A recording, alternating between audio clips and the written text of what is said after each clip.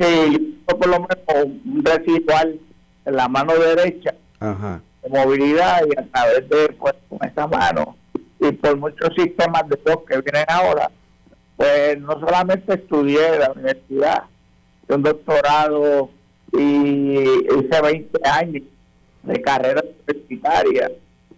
Distintas. O sea, usted hizo un doctorado después de tener esa condición.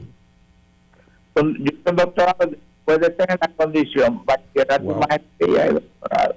Eso es admirable eso. Y ha seguido trabajando como universitario. ¿Perdón? Ha seguido trabajando como universitario, ha seguido trabajando. Estamos dedicados ahora a este asunto de la candidatura, pero hemos trabajado por más de 25 años.